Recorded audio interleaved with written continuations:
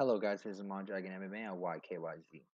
So, a big thing that people don't know about, well, it is kind of known, is that, head trauma in MMA.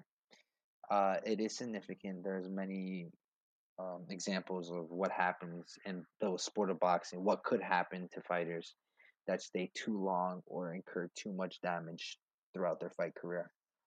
There is a lot of ways to prevent that, of course.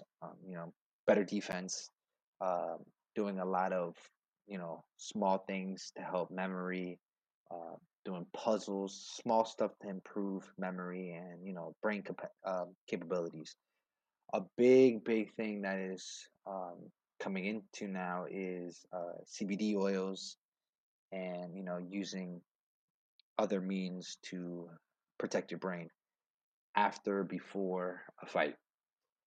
I agree this is 100% should be, enforced everywhere.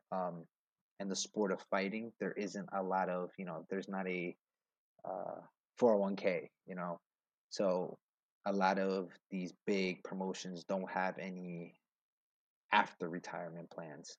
So I think, you know, it's very big and very important for fighters to understand that you have to have an exit plan once you think your exit plan needs to start. So be aware.